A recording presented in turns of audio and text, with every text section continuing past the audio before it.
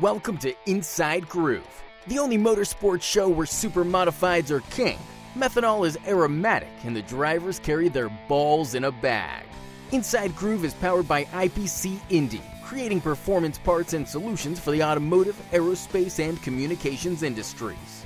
Here's your host and fellow superholic, Race Chaser Media's Tom Baker.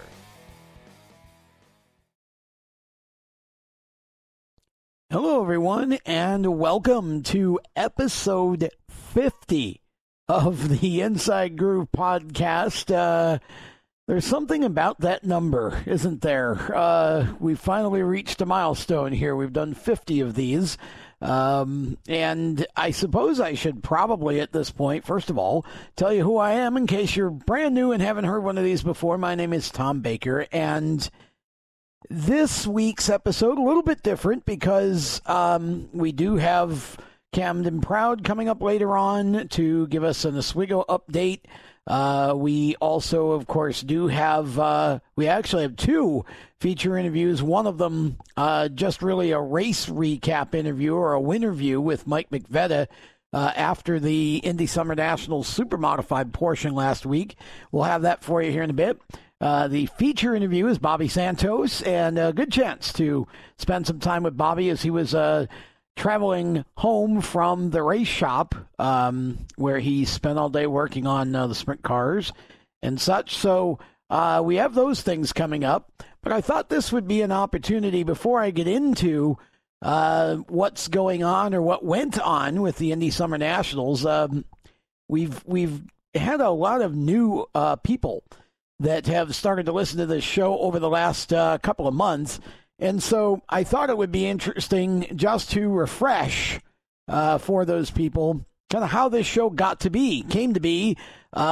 So for those of you who are somewhat new to the groove, the Inside Groove podcast was actually born out of my original Inside Groove radio show that I started back in I think it was 90 or 91, on Star 105.5 FM and 1440 AM WSGO in Oswego, New York, the home of the Supermodifieds. And the show back then didn't exclusively cover Oswego Speedway. It was just a motorsports show, but it heavily focused on Oswego and Fulton and Brewerton and all the tracks and series up there. And it was just really, honestly, I started in the sport as a writer for the Oswego Palladium Times, and that was all the way back in 1988. So it's been almost 33 years since I started, and quite honestly, I love writing, and in fact, I'm kind of jonesing to do some more because I haven't done very much at all lately. In terms of journalistic writing, I've done PR for a couple of drivers that I'm kind of white labeling, helping out or whatever, but just project-based, you might call it. But I haven't done any really long-form writing in quite a while, and I'm kind of jonesing to do some of that again as soon as I can get it into my schedule to do it. But as much as I guess because I did so much of it for so long, I sort of got to a point where the writing for me kind of became tedious, and it became a bit of a chore.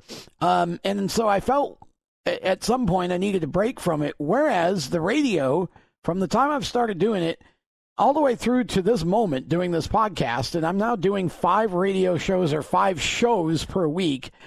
Three of them are live shows that end up becoming podcasts on demand, if you will, once they're over. And then we have the Inside Groove podcast, which does now cover basically exclusively Supermodifieds. Once in a while, we talk about something else, but for the most part, it's a Supermodified podcast, and that's the way I designed it when I brought it back. But, and then we also have the Mainly Modifieds podcast that I do with Kyle Souza, who's a protege of mine, and that focuses on modifieds, NASCAR-style modifieds, the Whelen Tour, the other tours in New England, and we cover a lot of the other series that race in New England as well. So it's not all modifieds, but as the title says, it is mainly modifieds. And so the radio for me just has never gotten old. I really enjoy conversation.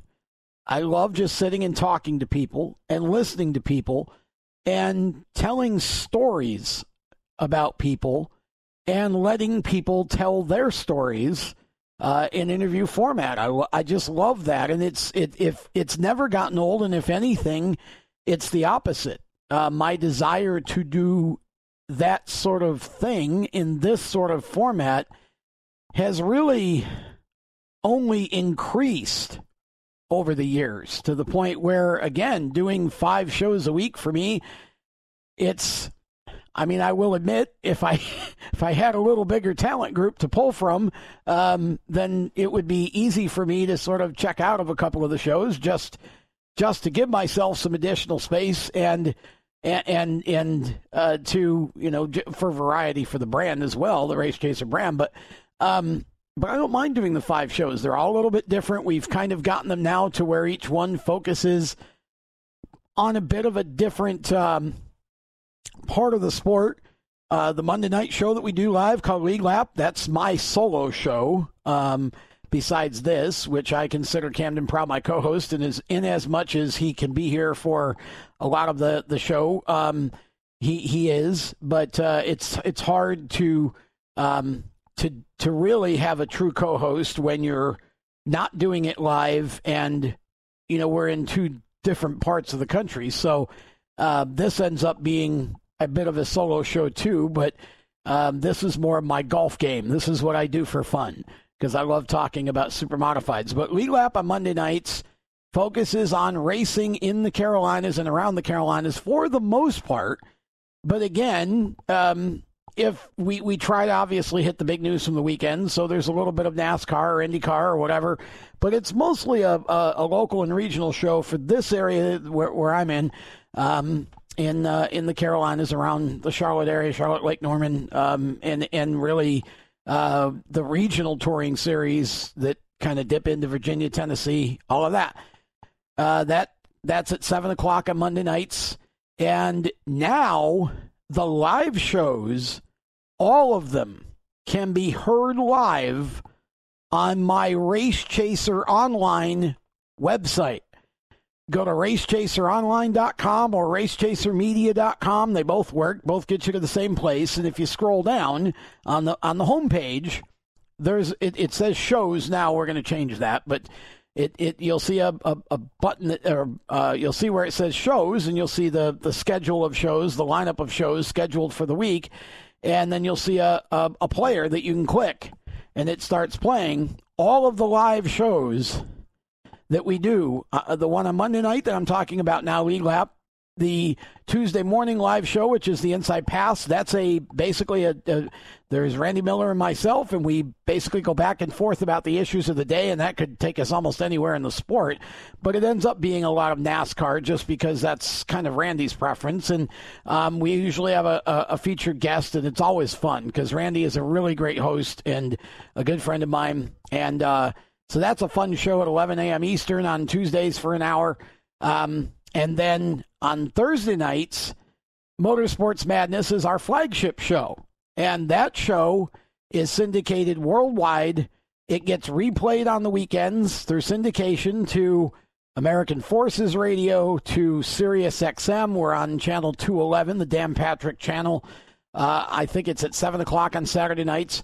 We got about 33 affiliates, AM/FM affiliates across the country in different markets. That show, right now, we're averaging about 1.2, 1.3 million listeners a week on that show. That's a big show. And that's where our entire talent crew comes together. Jacob Seelman, myself, Randy Miller, James Mellick usually produces us. Everybody kind of in the group comes together for that show on Thursday nights. And that's a 2-hour show. The Monday night show is a 2-hour show. Tuesday's an hour. And then we have the 2 podcasts I just told you about. So, again, if you're new to this show and you're new to me and you're new to the brand, Race Chaser brand, it's easy to get all 5 of the shows. All you got to do is, if you have a particular platform that you get music on, like Spotify or podcasts or whatever, Apple Podcasts, Google Podcasts, whatever it is, search Race Chaser Radio. That's it. Just go search Race Chaser Radio, and I don't know if some have you subscribe, some it's follow or like or whatever it is. Just hit whatever button lets you sort of follow us or like us or subscribe to us on that platform, and then you'll always know when new programming is being put up.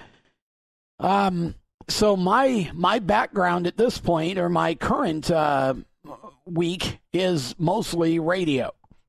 And so bringing this show back, which was something that I've been wanting to do for a while, was really born out of the fact that I wanted to start to go back to my childhood in the 70s and then through the 80s, 90s, and start to interview and give an opportunity to the legends, what I call the legends of Supermodified racing, the pillars of Supermodified racing, the opportunity to tell their story, basically, because not all of them are going to get a book written about them or whatever, and with Oswego not publishing the Eagle program anymore, and really not, I mean, you know, there's not a lot of original content being generated other than PR and updates from the Speedway at this point. I wanted to kind of fill that gap a little bit, but I also wanted to remember the drivers and the people and the folks who made the growth of the Speedway what it was. And so again, if you're new, that was my motive. So this show, most often you will find that we're talking to somebody from back in the day. We also mix in current day, and it's kind of it frustrates me sometimes because I would like to put more time into this, but you know, again, you got to do what makes you the money, and so right now I'm doing this as much for fun as anything, but I do have a few sponsors that have been with me for most of the year. Jeff West and the folks from IPC Indy Performance Composites have been with me since the beginning, as has Sean Cathcart and his staff at Skip's Fish Fry in Oswego. Want to thank both of those gentlemen and their groups for their continued support. And again, it isn't so much about supporting my show. It's supporting my show so I can put the time into bringing you more of the content that we all enjoy. I mean, I go back and listen to these shows because I want to go back as a fan and hear the interview after I've done it, because when you're doing it, a lot of times you're kind of focused on conducting the interview and you don't pick up on every little thing until you go back and hear it, when you can just sit and listen to it as a fan would. And it's just, it's amazing. Honestly, it's a great time for me. And I just love doing it. If anybody does, I really need to thank Rich Worth, first of all, and J&S Paving for sponsoring the show as well. If anybody would like to be a part of the show and get your message out to the audience, there are really a couple of different opportunities to do that, and all you need to do is just reach out to me directly, and we can talk about that, because we certainly would like to have some additional sponsors here, additional advertisers, but also if there's anybody listening that whose business is big enough that it kind of extends beyond the central New York area, that you want to market beyond that, we can package together a multitude of shows or all of the shows, and help you out that way too. So I'm not just looking for donations here. I want to be able to help you to grow your business, and I want to, if you're doing something that's relevant to Supermodified racing, then I want to put you out there so you can benefit from it and more people can know about you and work with you. So enough on that. But I just wanted for those new to the audience, I felt it was the right time to kind of refresh and go through the background and how I got to where I am, and a whole lot of people have helped me, and we just hope that you enjoy what you're hearing each week, and if you get a chance to listen to the other shows, hope you enjoy those as well. The Motorsports Madness show, especially because that show, the camaraderie between those of us who host it is always funny and entertaining, I think. We have a great time with it, and you get to meet not only some of the nicest young racing talent that's coming up through the ranks, but also you get to meet some different talent and different voices and people from different forms of racing, because it isn't by any means just NASCAR. We do a lot of dirt track stuff and sprint car stuff and open wheel stuff on that show, because Jacob lives in that world a lot of the time, is the proprietor of SprintCarMidget.com, which is a part of the Speed Sport Group, media group. And so, in fact, we're trying to get Cody Swanson for next week's Motorsports Madness. That would be this next coming Thursday night. Cody was the one that put on an amazing show with Bobby Santos, who you'll hear from in a few minutes on this show, in the Must-See Racing Sprint Car show. That was one of the best battles I think I'll see all year, honestly, anywhere. For a win. They went back and forth for about 15 laps, slide jobbing, swapping the lead, inches apart, side by side, until Cody finally, in the last 3 or 4 laps, got away from him. But it was just an amazing and an emotional win for Cody, too, because his owner, Gene Nolan, had passed away just a few months ago. And so it was a great win. He had the V6 in the car. And boy, he really had to drive that thing to beat Bobby Santos out. And so that was a lot of fun. And that gives me a chance to kind of segue into, my weekend out in Indianapolis this past, weekend for the Indy Summer Nationals. And I first want to say to all of you who are listening to this show, you heard from Michael Moore a couple of weeks ago. Mike Moore is the promoter of the Indy Summer Nationals. This was the first show of this type that Mike has ever tried to promote. And I had the chance to meet Mike while I was out there, and had the chance to meet his son Max as well, who's 19 and studying for ministry, which is awesome. Just a super young man. And Mike and Max both just worked their tails off all weekend long. They did a great job. I talked to a few people in the pit area, didn't hear a single complaint, honestly, in terms of the way the show was run or whatever. There may have been, but I wasn't aware of them. But it was a very, for a first attempt especially, it was a phenomenal presentation, I thought. He did a great job of making sure that people were where they needed to be and all of that, especially on race day. I thought everything went extremely well on race day between he and the folks from Must-See Racing and the folks from Midwest Compact. And there were a lot of moving parts there, and the folks from the track as well. And, of course, Mike had action on the oval and action on the drag strip that's behind. For those of you who haven't been to LOR, which is Indianapolis Raceway Park, Lucas Oil Raceway now, it's behind, the drag strip is actually behind the front stretch grandstand. So there was action going on at both facilities all weekend long. And I was disappointed in the Supermodified turnout, especially.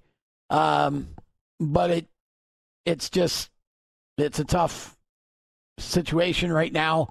Would have hoped for at least a few more cars, but had 14. And a few guys had issues early, unfortunately, in the weekend or early in the day on race day, and couldn't start the feature. But I thought everybody that came out worked their tails off. It was a lot of fun. Mike McVeigh just had a rocket. I mean, he got into a little jingle in the heat and did some damage, but they got it straightened as best they could for the feature.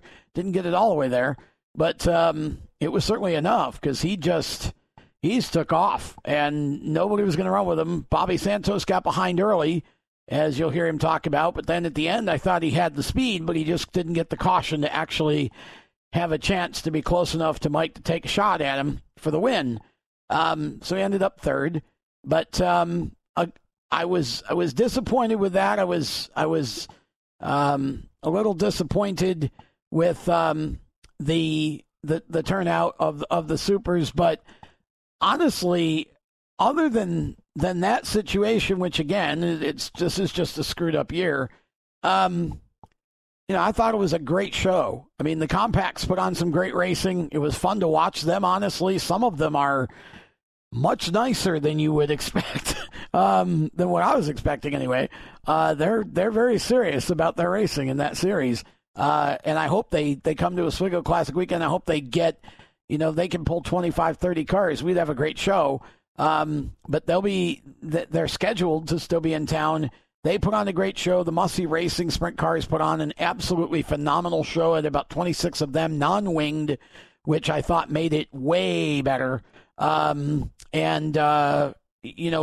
had some of the best open-wheel drivers in the country for that one. Russ Gamester, and gosh, I could go through the list. Just some amazing talent there, led by, at the end, Cody Swanson and Santos. So that was awesome. And again, I thought that the weekend overall was great. Everybody seemed to have a good time.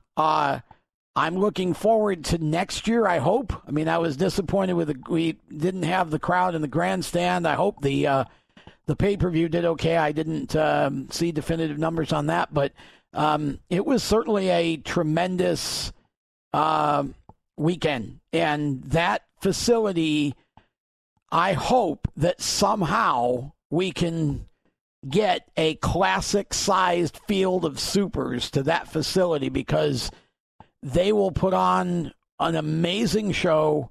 And I really feel like if we can get together for 2021 and get everybody in, all the promoters, track promoter, Oswego's guys, ISMA, MSS, get everybody together and get dates and get situated to where that race, the Sandusky Classic, the Star Classic, the Oswego Classic, at minimum, maybe the fall final, the fall brawl that IRP has, but you get at least those four as classic type races with a separate set of points, and and it gives the guys something extra to run for, and hopefully, because it certainly wasn't the purse. The purse was as good as any purse could be, that you would expect for a one-day show, and especially at only 30 laps, and you would not want to go 75 or 100 laps on that track. It's just too long. Maybe 40. I know that Mike would consider more laps if he thought it would bring more cars, but I'm not sure the number of laps really was the difference here. I will hope that it was more the virus and all of the restrictions and silly things that are being done politically right now in certain areas that kind of kept people from making the trip, because that really had the chance to be a huge race, and I think it can grow into that. Mike has very good ambition of that, and there are other tracks in that region that want the supers, and so I want to congratulate Mike and Lori and Dave May and all the folks from Midwest Super Series and the folks from Midwest Compact and Jim Hanks and his team, Brent Seelman, from Mussey for a great weekend. It was hot, but it was a fun weekend and had a great time. And I've still got pictures I haven't shared yet. I promise I'll get them out there. Just haven't had time this week to sit and work on them at all. We'll try to do some of that over the weekend. And right now we're kind of stalled again for racing on track. So I'll try to scatter some over the next week or so just to keep interesting stuff coming out. But had a chance to get a fairly decent number of pictures. And again, on this show, we've got a small interview, post-race interview with Mike McVetta. You're going to hear also from Bobby Santos, is a little bit of a longer feature. forgot how long that was, maybe 20 minutes, 30 minutes. And then Camden Proud going to be on the show. Next week, we are planning to have a longer interview with Mike McVetti.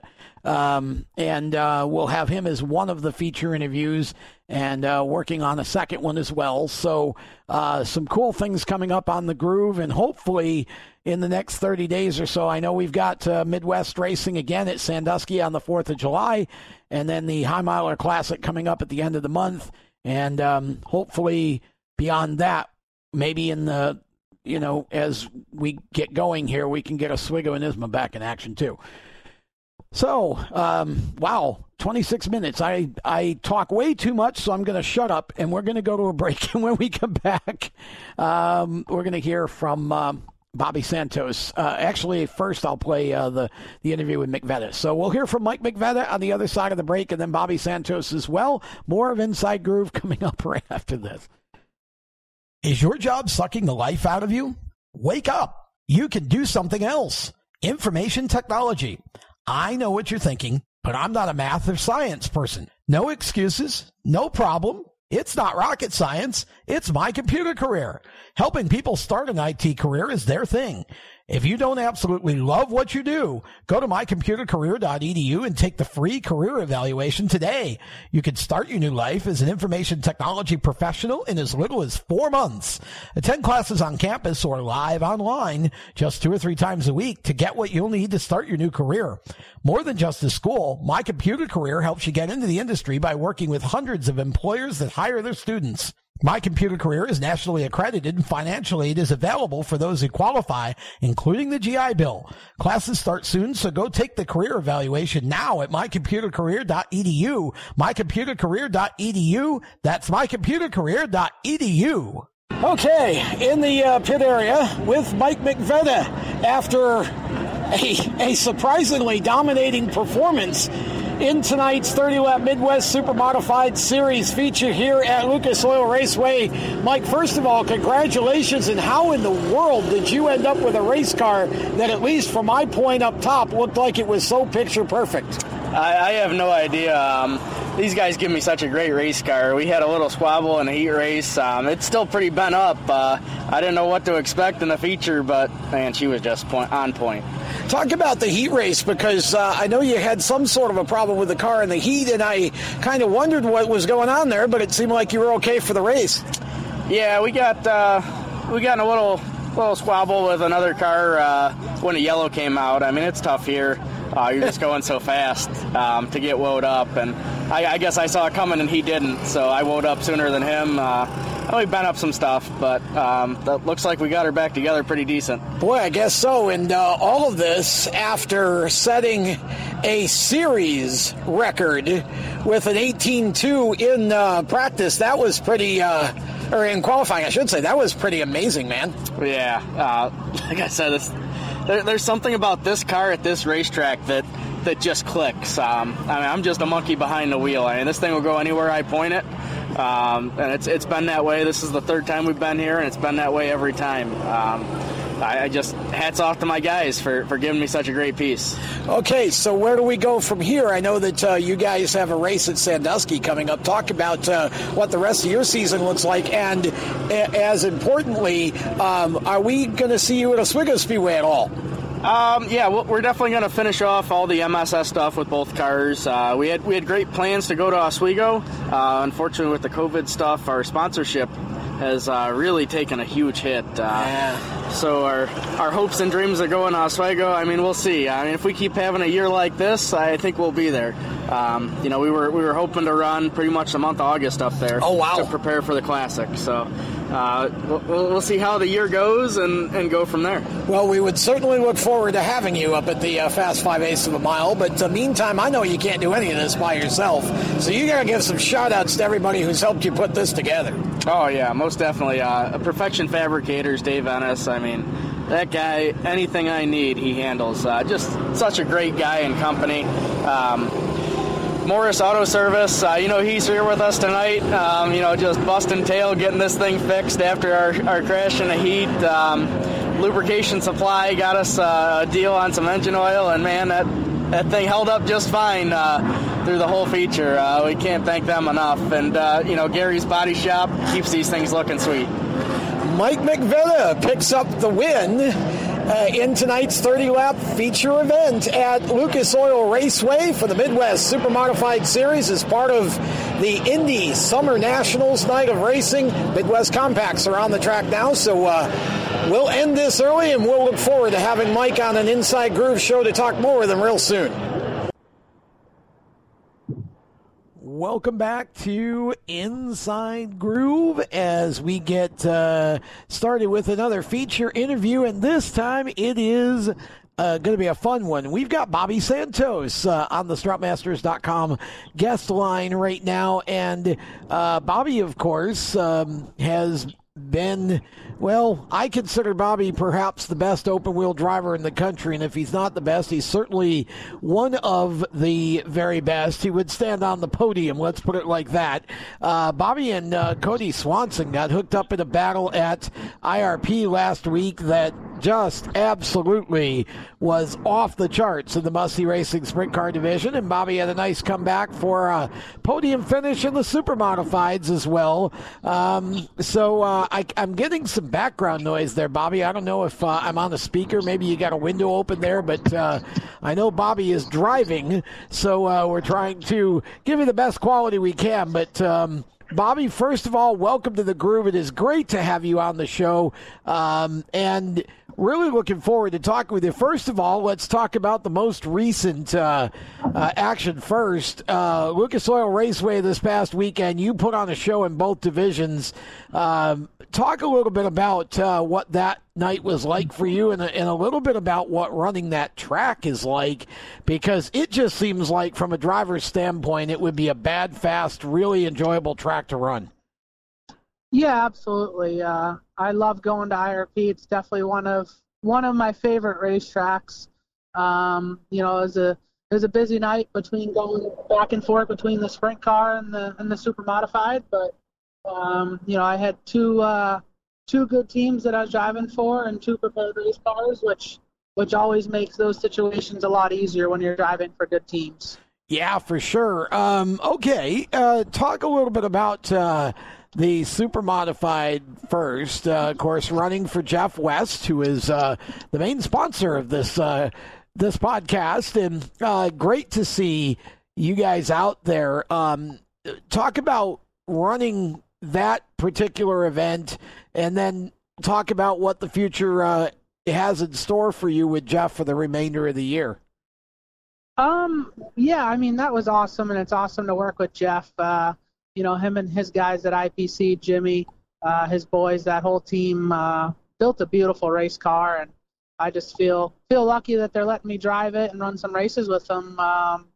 We're kind of gonna hit and miss what we can do with the wing and Oswego when we can get up there and run up there when hopefully things open up. Just got a top-notch car that we can run multiple different places that I think we got a shot at winning every time we go racing with.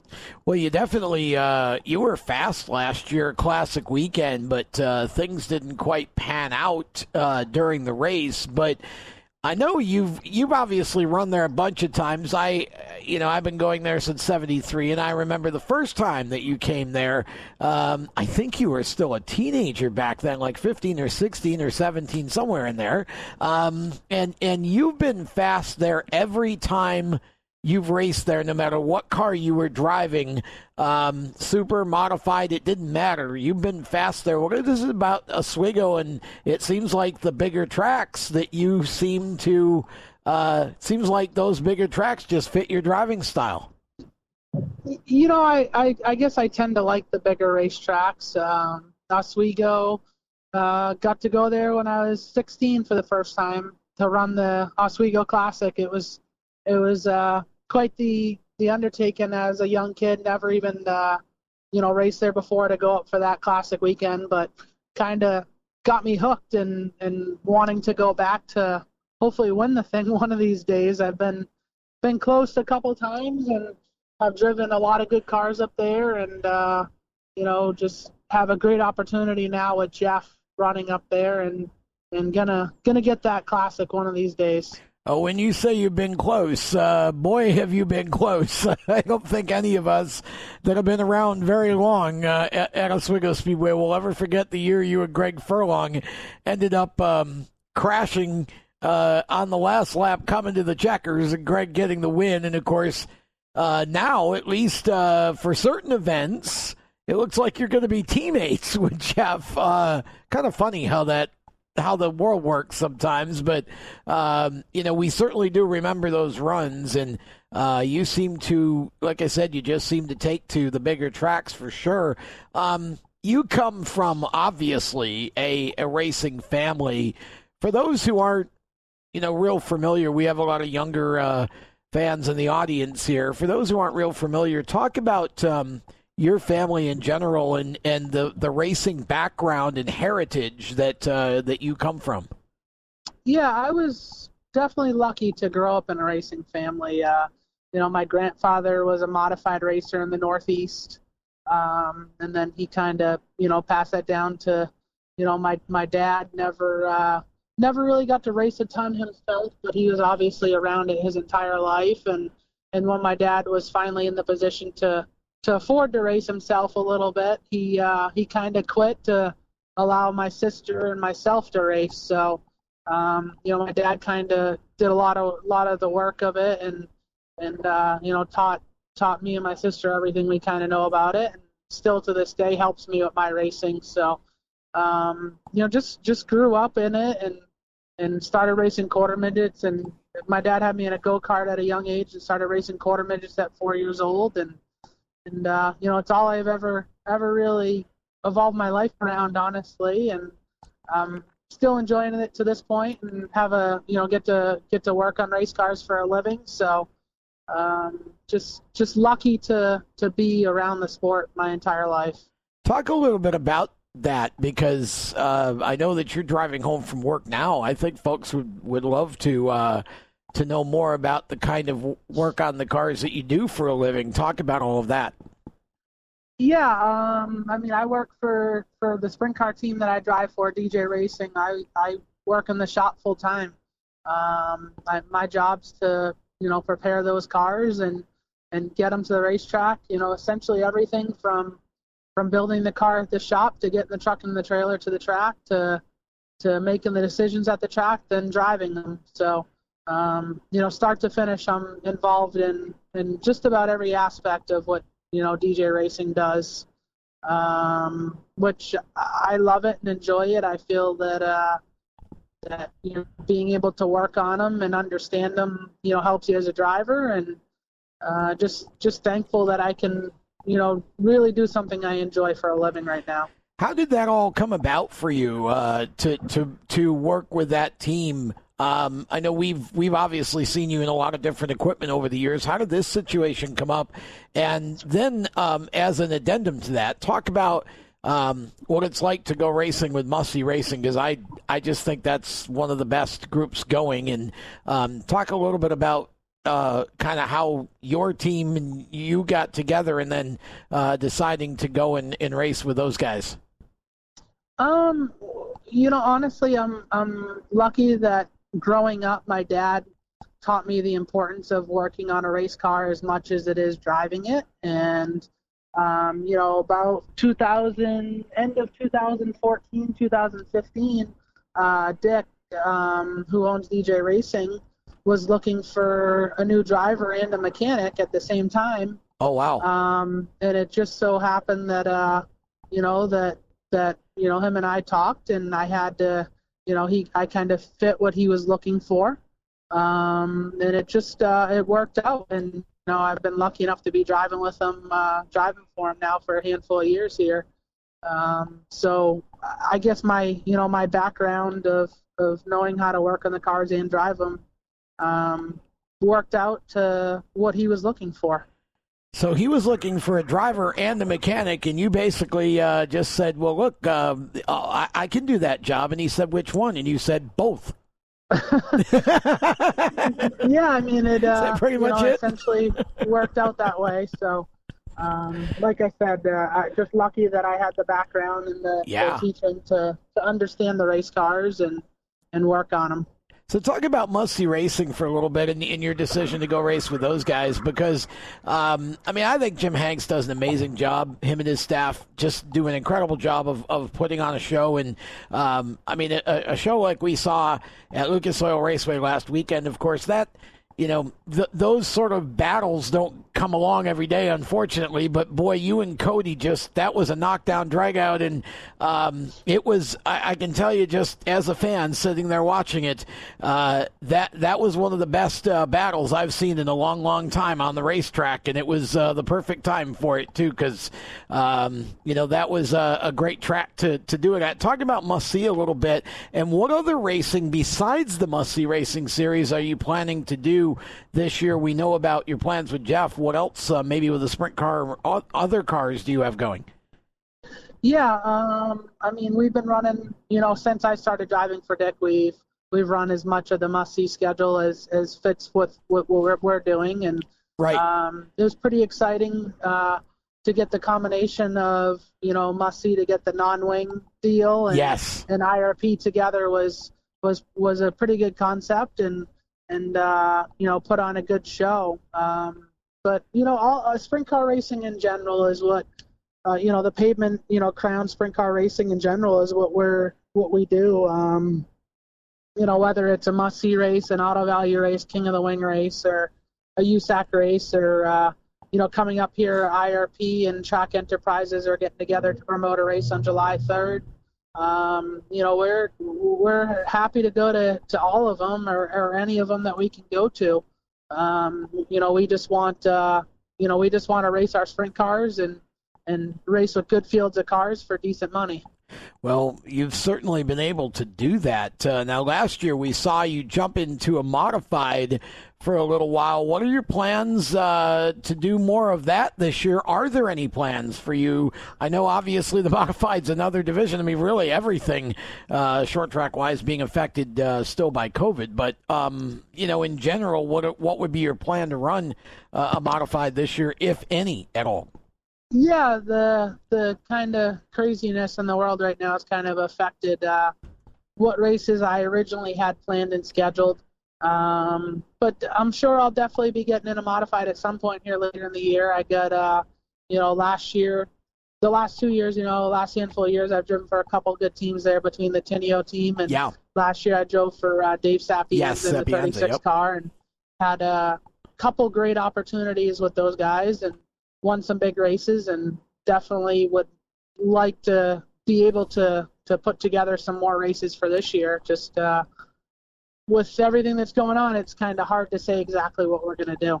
Seems like, I was going to ask you the question, which type of car do you enjoy the most? But it almost seems like the answer I would get from you is I enjoy whatever I'm in at the moment because I love them all. But I'm going to throw the question out there anyway. Do you have a favorite? I always say whatever I'm winning in at the time. Oh, yeah. Winning matters. And there's certain things about certain cars that I enjoy, like Loudon in a modified is something I truly, truly love and enjoy. One of my favorite types of racing, unfortunately, we don't get to do anymore, is race the USAC midgets on the miles. That used to be probably my favorite type of racing. And, I can only imagine. Unfortunately, we haven't done that in probably 10 plus years. So, whatever, honestly, if I'm having success, I'm having fun.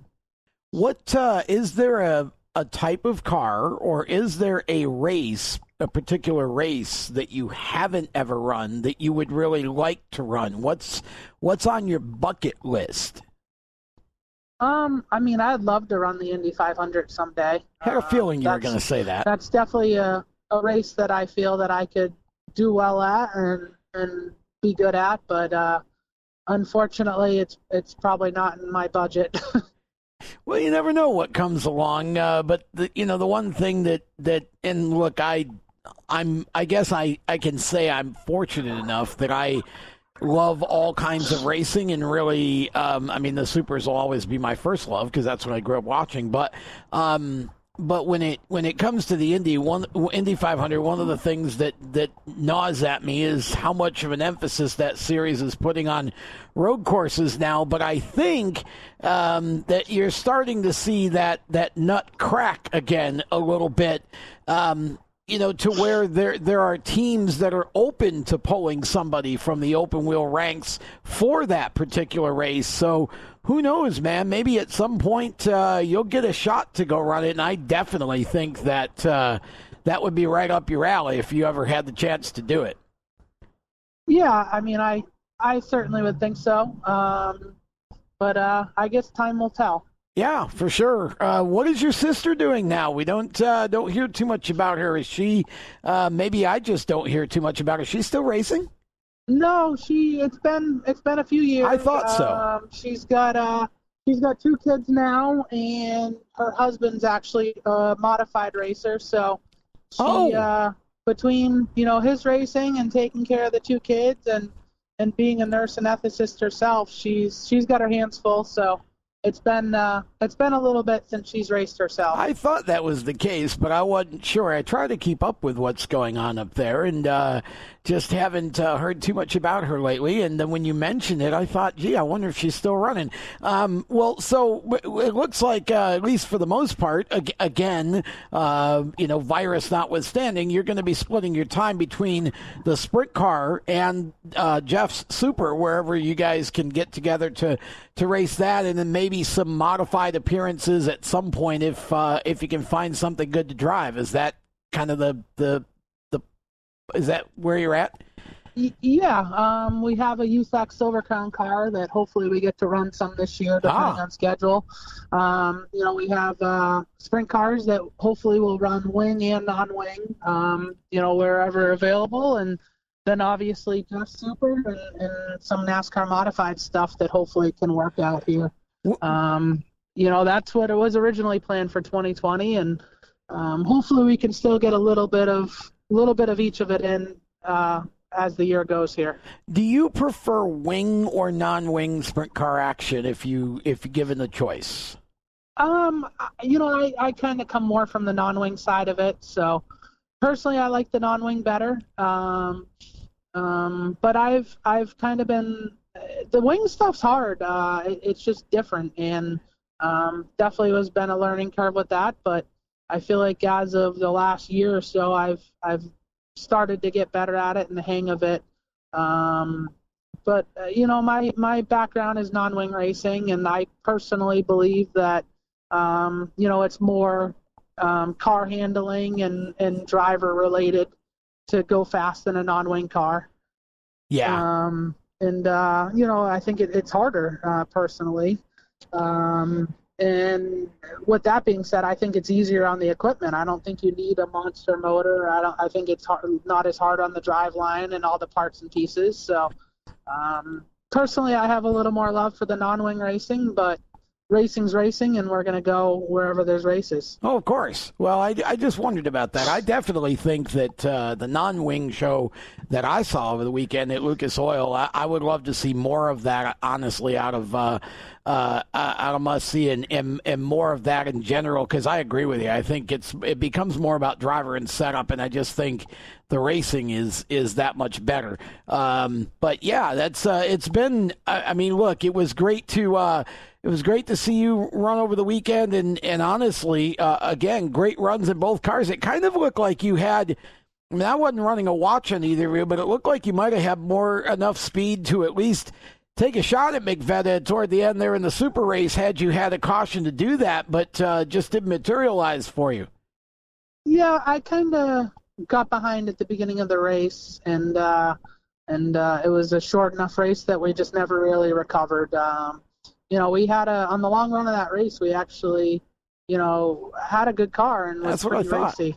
But they say you can't win them on the starts, but I guess you can lose them on the starts when you get behind. Yeah, well, and again, in a situation with the size of the field, and you get kind of spread out on that track, and then you go a long distance with no caution, you can be running the same or faster speeds, but you just don't have time to catch up in a shorter distance event like that. So, but it was still a great run and an awful lot of fun to watch you coming up through the field. I know that nobody can do this by themselves, so I don't want to let you go here without giving you an opportunity to give some shout-outs to the folks who help you put all your racing together. Yeah, absolutely. I mean, I have, first of all, great car owners between Dick and Jeff with the Super, and then, when I do the Modified, Dave Sapienza I ran for. But a lot of the little, my parents flying out from the East Coast to always help and make sure that, my tires are good and all that stuff. But then, Indy Metal, Willwood Brakes, Brown & Miller Racing Solutions, Advanced Shocks, Simpson Race Products, got a lot of good people that definitely help me, and hopefully I'm not forgetting too many people, but obviously Christy and Julian, they come to all the races, and just everybody that puts in a lot of effort. It's a lot of work, from a lot of people that make it all happen. Where can fans follow you if they want to keep up with what's going on with Bobby Santos? My wife runs our Facebook page. We have that, and fans got to get out and get to the racetrack. That's where you can follow people. Forget about the social media crap. Get out and watch. Well, unfortunately, it's not always possible to go across the country to watch some of the races you run. So the social media is a great way for people to keep up with you that aren't able to make those trips. But I think, do you have a Twitter as well, or an Instagram, or no? Honestly, I'm not even sure. My Christy handles all that. Okay. I don't do it that's probably why I'm not further along in my racing than I am, is because I'm not good at that stuff. Well, you definitely can make a car go fast, that's for sure. So I guess those listening, if you want to follow Bobby, just do a search for Bobby Santos on whatever social media platform you're on. I know he has a Facebook. Pretty sure he has a Twitter as well, but I'm not. Can't remember right off the top what it is. But thank you to Bobby. I appreciate you taking some time to talk with us here on The Groove, and love to get back together with you again, maybe as we get closer to perhaps an appearance at Oswego for you a little bit down the road, and we wish you all the best with all the racing that you're doing. Thank you. No, I appreciate you having me on your show, and hopefully we can see you at the racetrack. Look forward to it. That is Bobby Santos. More of Inside Groove coming up right after this. HMS Motorsport is the leader in motorsport safety. HMS serves the majority of NASCAR, IndyCar, and IMSA WeatherTech teams, as well as countless SCCA and club-level racers and driving enthusiasts throughout North America. Their representatives are experts on making your track driving as safe as possible. You have family and friends who care about you, so don't settle for second when it comes to motorsport safety. Stop into HMS Motorsport, visit them on their website at hmsmotorsport.com, or send them a Facebook message and tell them the folks from Race Chaser Media sent you. Welcome back to Inside Groove. We continue with this week's podcast, and time for an update on what's going on with the Oswego Speedway and the ISMA Tour and matters involving such entities. We've got Camden Proud with us now. Camden, of course, the 2019 Supermodified Rookie of the Year at Oswego, also the PR director for the Speedway. And Camden, boy, we got some news yesterday that none of us wanted. July 4th not happening. What can you tell us at this point about the current situation and when we may actually be seeing a race at the Oswego Speedway? Have we any clue yet at all? Not really any clue yet, unfortunately. It's just a really, really disappointing situation. We were all completely confident that we would be racing July 4th with fans, and honestly, it took us all by surprise when we got word back from our officials that we would not be able to go. And at that point, we didn't receive too much clarity on a timetable. It's still not very clear, but what we do know is that the executive order for racetracks here in New York State. Running with fans has continued to July 21st. So it looks like we're going to lose another 2 shows at least before we can get open unless something drastically changes with the order. Okay, so July 21st as of right now. So where would that put you? Let's see, the 4, 11, 18. So July 25th, in theory, as of right now, would be the first potential opening date that we know of right now. Is that right? Yeah, but we won't even race that day. It'll be August 1st because that's High Miler weekend. So that's correct. Yes. Okay, you're right. Okay, so yeah, so now you've lost. So we've lost the month of July, which is definitely not good news. Which puts us into August. Boy, it's one of those situations at this point, isn't it, where I mean, up to now, if you could have opened on the 4th, it wouldn't have been the worst thing. You would have still been able to put, 8 races or so, 7, 8 races together prior to the Classic. Now, it looks like the first weekend in August would be the first date, and now you get maybe 3 shows before the Classic, and then the question becomes, if we continue the order longer, I mean, at what point do you start looking and saying, gosh, I don't know. At this point, as far as you know, everything from August forward for the moment is still intact by the schedule, and they're still planning to do all of those shows or race on all of those days. The Classic weekend, everything is still intact for now, right? Correct, yes. And actually, next week is the 11th and the 18th as well. We're going to keep following up, even though there's an executive order in place. We're going to do what we can. And I mean, it doesn't look very good, obviously, with that order right now. But just hoping for a miracle, hoping something changes. And we'll hold out as long as we can. I got out of a meeting this morning, and the guys up there have worked so hard. The track looks great. They've done a lot of maintenance this week, which is really good. That's great. Yeah, I saw the just pictures. Really, really anticipated opening. I think we were, again, all very taken back. So John is frustrated beyond belief, and I think he just wants to see racing back on the track, and he'll hold out as long as he can. Well, and that's obviously that's what you would hope for, right? From him, you want him to remain, you want him to fight basically for whatever we could get. That's good. And I'm sitting here thinking too, as we're talking now, do we know when the new end date for the border situation is? Is that well into the fall, or is that, because I was thinking July 30th somewhere, or 31st, I saw something somewhere, but now I'm not sure. Yeah, I think they said the end of July is the plan right now. I've also seen reports that they're saying it could run until the end of the year. So that would be awful. But who knows? I guess it's good for Logan and the Canadian guys. They're not going to be missing any races since they can't get across the border. Well, but it's just terrible. I was terrible more situation. Trying to take the optimist point of view that maybe somehow this works out better, because if you get the border to reopen at the end of July, and you get the track to be able to reopen the 1st of August or whatever, now you have access to all the Canadian fans and drivers and such.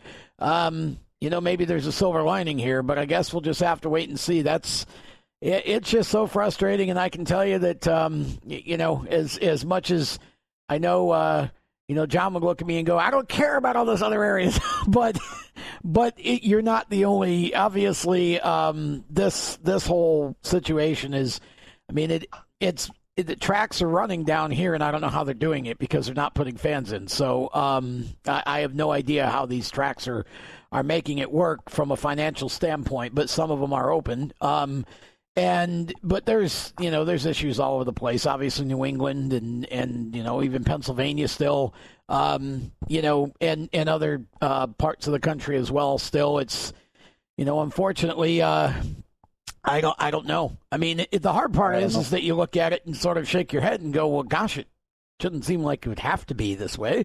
Why is somebody keeping it like this? The politics of it is I think what really is frustrating a lot of people at this point. And, it's again, there's not much you can do about that. And that's where the frustration comes in. Okay. What about the ISMA Tour? I mean, where are they at? I mean, obviously the High Miler's coming up. I know there's a race. The MSS series has a race at Sandusky next weekend, 4th of July. Where does the ISMA Tour fall in terms of ISMA shows at this point? Because they've got to be even almost in a worse position than than anybody, because they deal with several states and Canada. Canada is such a big part of that tour with so many cars and teams and people. What do we know about ISMA at this point? Yeah, the High Miler, I think it's going to happen. Actually, it's all good for Sandusky next week with MSS. Obviously, reached out to those guys, and I followed up with a couple of the ISMA people this week, and it looks good for the High Miler to go on with fans. But the problem, like you said, is we have 5, 6, a good chunk of Canadian teams, at least 4 that would probably go to that race, and that's going to hurt. It's going to hurt the crowd. It's going to hurt the crowd at Oswego all year, and I don't know what they'll do. They're saying right now it's on. I hope that they don't find it's going to be this big losing proposition where something would happen with that race. I don't think so, but you never know at this point. It's just a really, really difficult situation. You don't want to put yourself in a position to take a huge loss financially either. Right. Well, yeah, exactly. It's and of course, like you said with ISMA, I mean, you figure the Lichties, it is often at least 2 cars and sometimes 3, and then you got Samet, you got Morton McKnight. I mean, there's 4 to 5 right there without anyone else. So it's just man, and they keep moving the goalposts. That's the frustrating part. But we just have to try to keep our heads up and soldier on, I guess. But we're looking at perhaps and hopefully the beginning of August for Oswego, which I will say, I mean, I guess this, if you want to try to find some sense of something positive, it certainly will make the month of August pretty spectacular, because you're not going to get a whole lot of track time before the Classic like you normally would. So, you kind of get that run up, to Classic weekend. And I think that would, again, if you're only going to have 3 or 4 shows, everybody's going to be loaded for bear in those 3 or 4 shows, right? So it just changes the whole kind of atmosphere and the way people drive and who gets it dialed in the fastest. I mean, you just kind of look ahead and say, well, maybe at least there'll be some intrigue if we could just get it going. It kind of makes it, a special 4-week period where, maybe it isn't always quite that way. You know what I'm saying? Because we've had all those races before it. Any talk of a change in the schedule for what you would present in August, or hasn't it gotten that far? We've talked about it, especially if we lose the next 2 weeks. Yeah. Honestly, what August would look like is an opening day show. Yeah. The Jim Champagne Memorial, Mr. Supermodified, and Championship Night. So the hits would just keep coming. But, yeah, you see what I'm saying? I mean, that could be, like I'm just trying to find some reason to say something that's positive out of this. Otherwise I start cussing. I don't want to do that. That would be that's 4 huge shows of the Classic. That's, and then you get ready for Super Dirt Week if that's going to happen.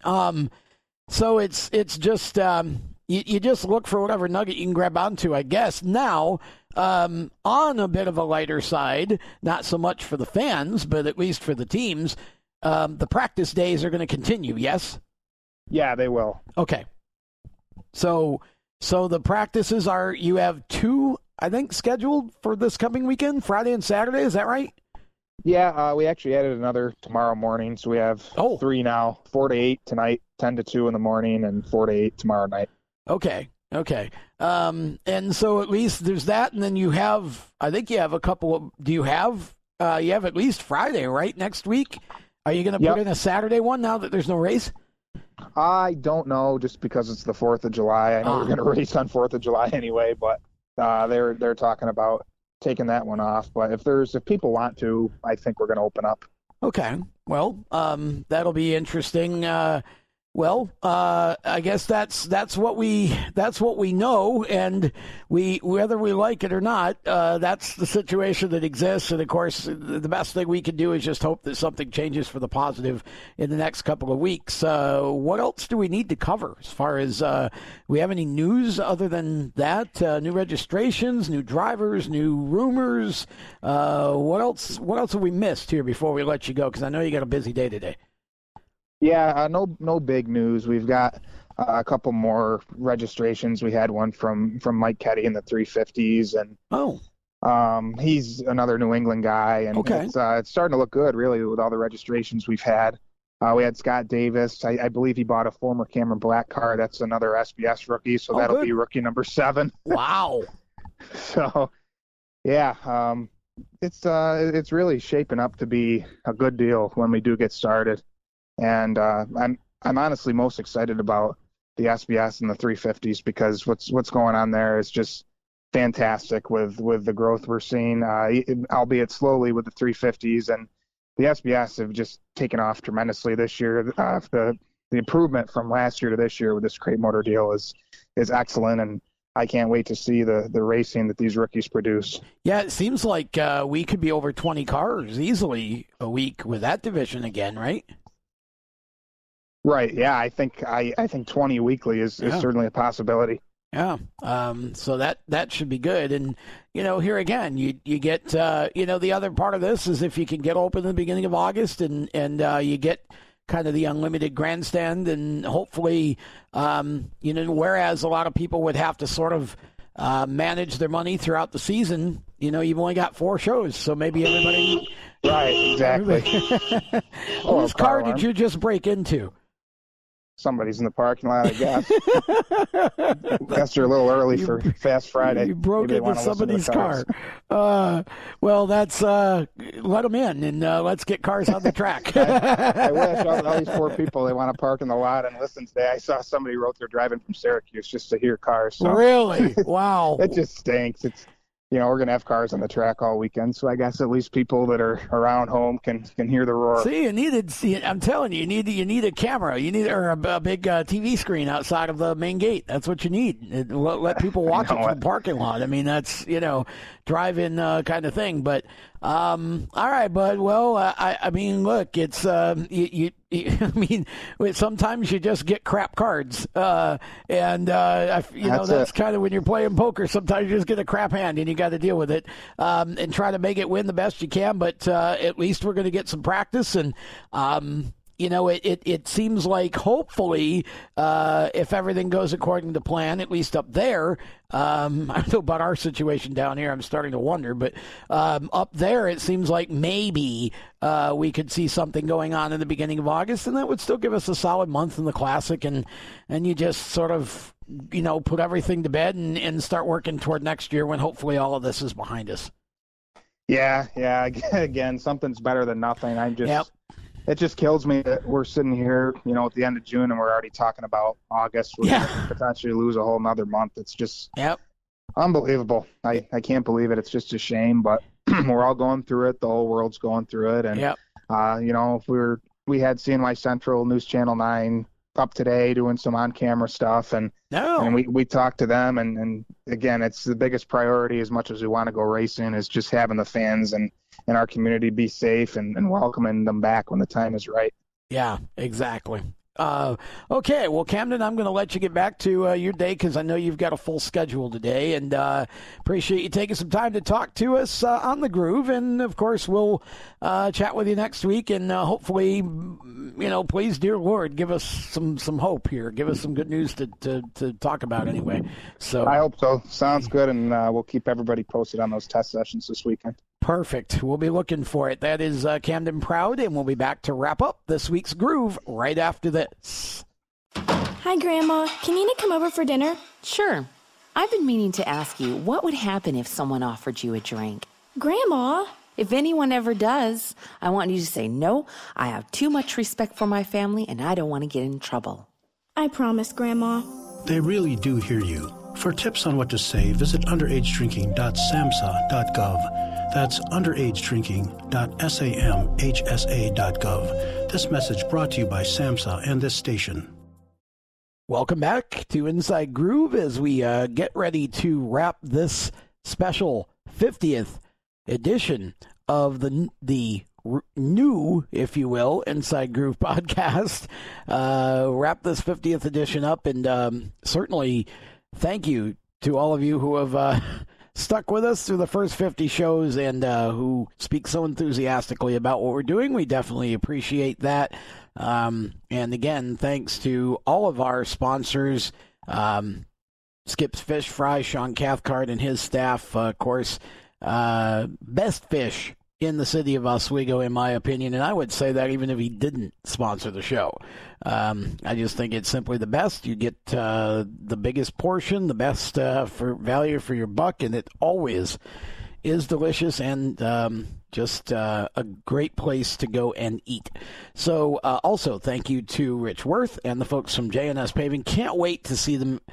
I can't wait to see everybody at the racetrack, for crying out loud. But, oh, my gosh, the amount of cars that the Rich Worth and his group have put together for this year, man, got to give everybody credit. I don't want to even start naming names. I'll forget somebody that I wouldn't want to. So you know who you are. If you're a part of that deal, you get credit.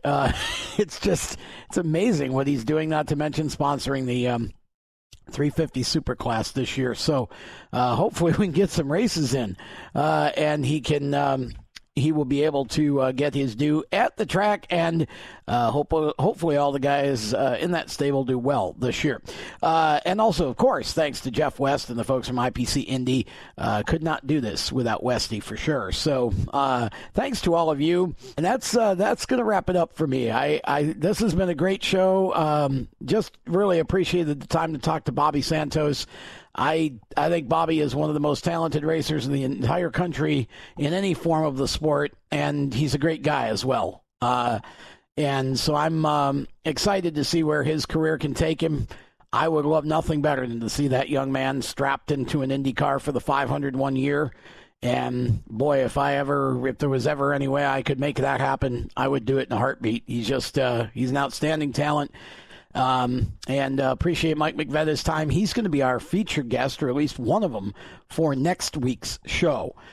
So, again, hope that you all have a great weekend, a safe weekend. I wish we had better news from Oswego, but hey, we still get a chance to have a good solid month if we can just get it open in August, put some fans in there, and have a good solid month of racing for this year, and hopefully end on a high note with the Classic, and then start looking forward to a much better 2021. But I hope you all remain safe and just have a terrific weekend and a great week next week. And we'll look forward to talking with you again on Inside Groove 51 coming up in a week's time. Until then, for Cam and Bobby and Mike McVetter, I'm Tom Baker. Thanks for joining us for this show. We appreciate it. So long. You've been listening to Inside Groove, powered by IPC Indy, creating performance parts and solutions for the automotive, aerospace, and communications industries. Find them on the web at www.ipcindy.com. Inside Groove is a Race Chaser Media production. For more exciting and passionate motorsport content, follow Race Chaser Media on Facebook, Instagram, Twitter, and YouTube, and visit racechasermedia.com. The opinions expressed by our guests are their own and do not necessarily reflect those of the staff, management, affiliates, or marketing partners of Race Chaser Media. No part of this show may be reproduced in any manner without the expressed written consent of Race Chaser Media. Thank you for listening.